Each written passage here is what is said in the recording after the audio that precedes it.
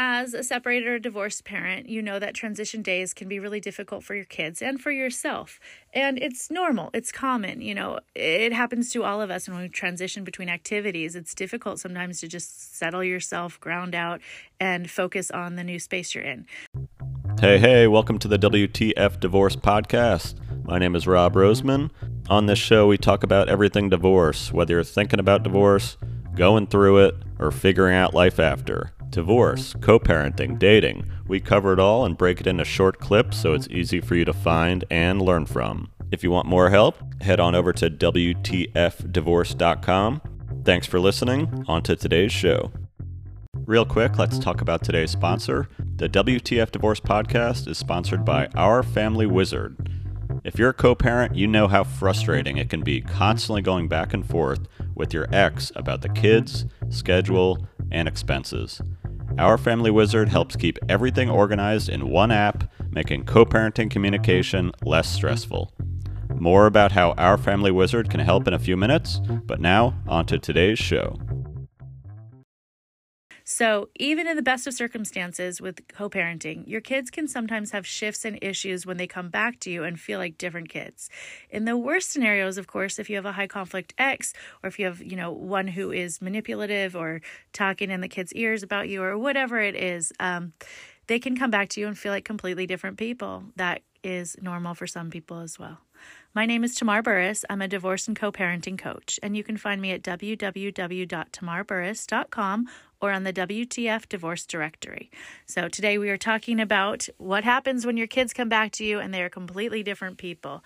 So there's nothing you can do about it. That's really the bottom line that happens with all of these things is, you cannot control what happens in the other parent's household. You cannot control what the other parent says or does, if they feed them too much sugar, if they don't sleep, if they have different rules, if that other parent is talking about you. You can't control it. There's nothing you can do.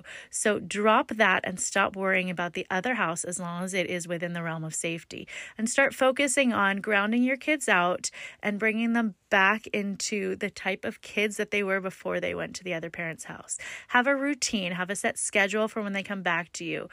Make sure it's not really exciting and heightened. Have like a movie that they watch every time, or you play a family game together or something.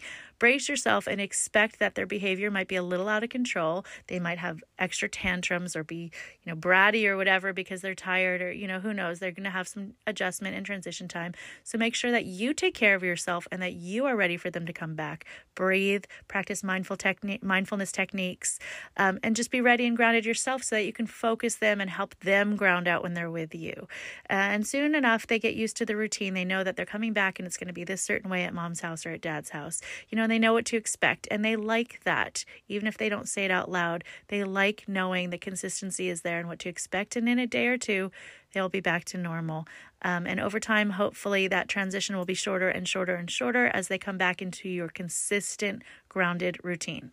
The WTF Divorce Podcast is sponsored by Our Family Wizard. If you're a co-parent, you know how frustrating it can be, constantly going back and forth with your ex about the kids, schedules, and expenses. Our Family Wizard helps keep everything organized in one app, making co-parenting communication less stressful. Here's Rachel to explain how Our Family Wizard changed her co-parenting life. Right after I filed for divorce, the texts and all the communicating with my ex became super stressful. Every text, every call, every time I scheduled an appointment, it was just emotionally draining. My attorney suggested using the Our Family Wizard app, and it completely saved my sanity. The constant texting stopped because all the communication moved into the app, so I could check it when I was ready to respond. And for me, I really actually needed OFW. I gave my lawyer some clear documentation of, let's say, ridiculous disputes, and I didn't have to email him hundreds of screenshots anymore. He could see it in the app.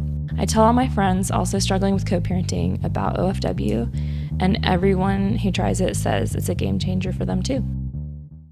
Join more than 1 million parents and family law professionals who trust Our Family Wizard. Go to www.ourfamilywizard.com to get started today.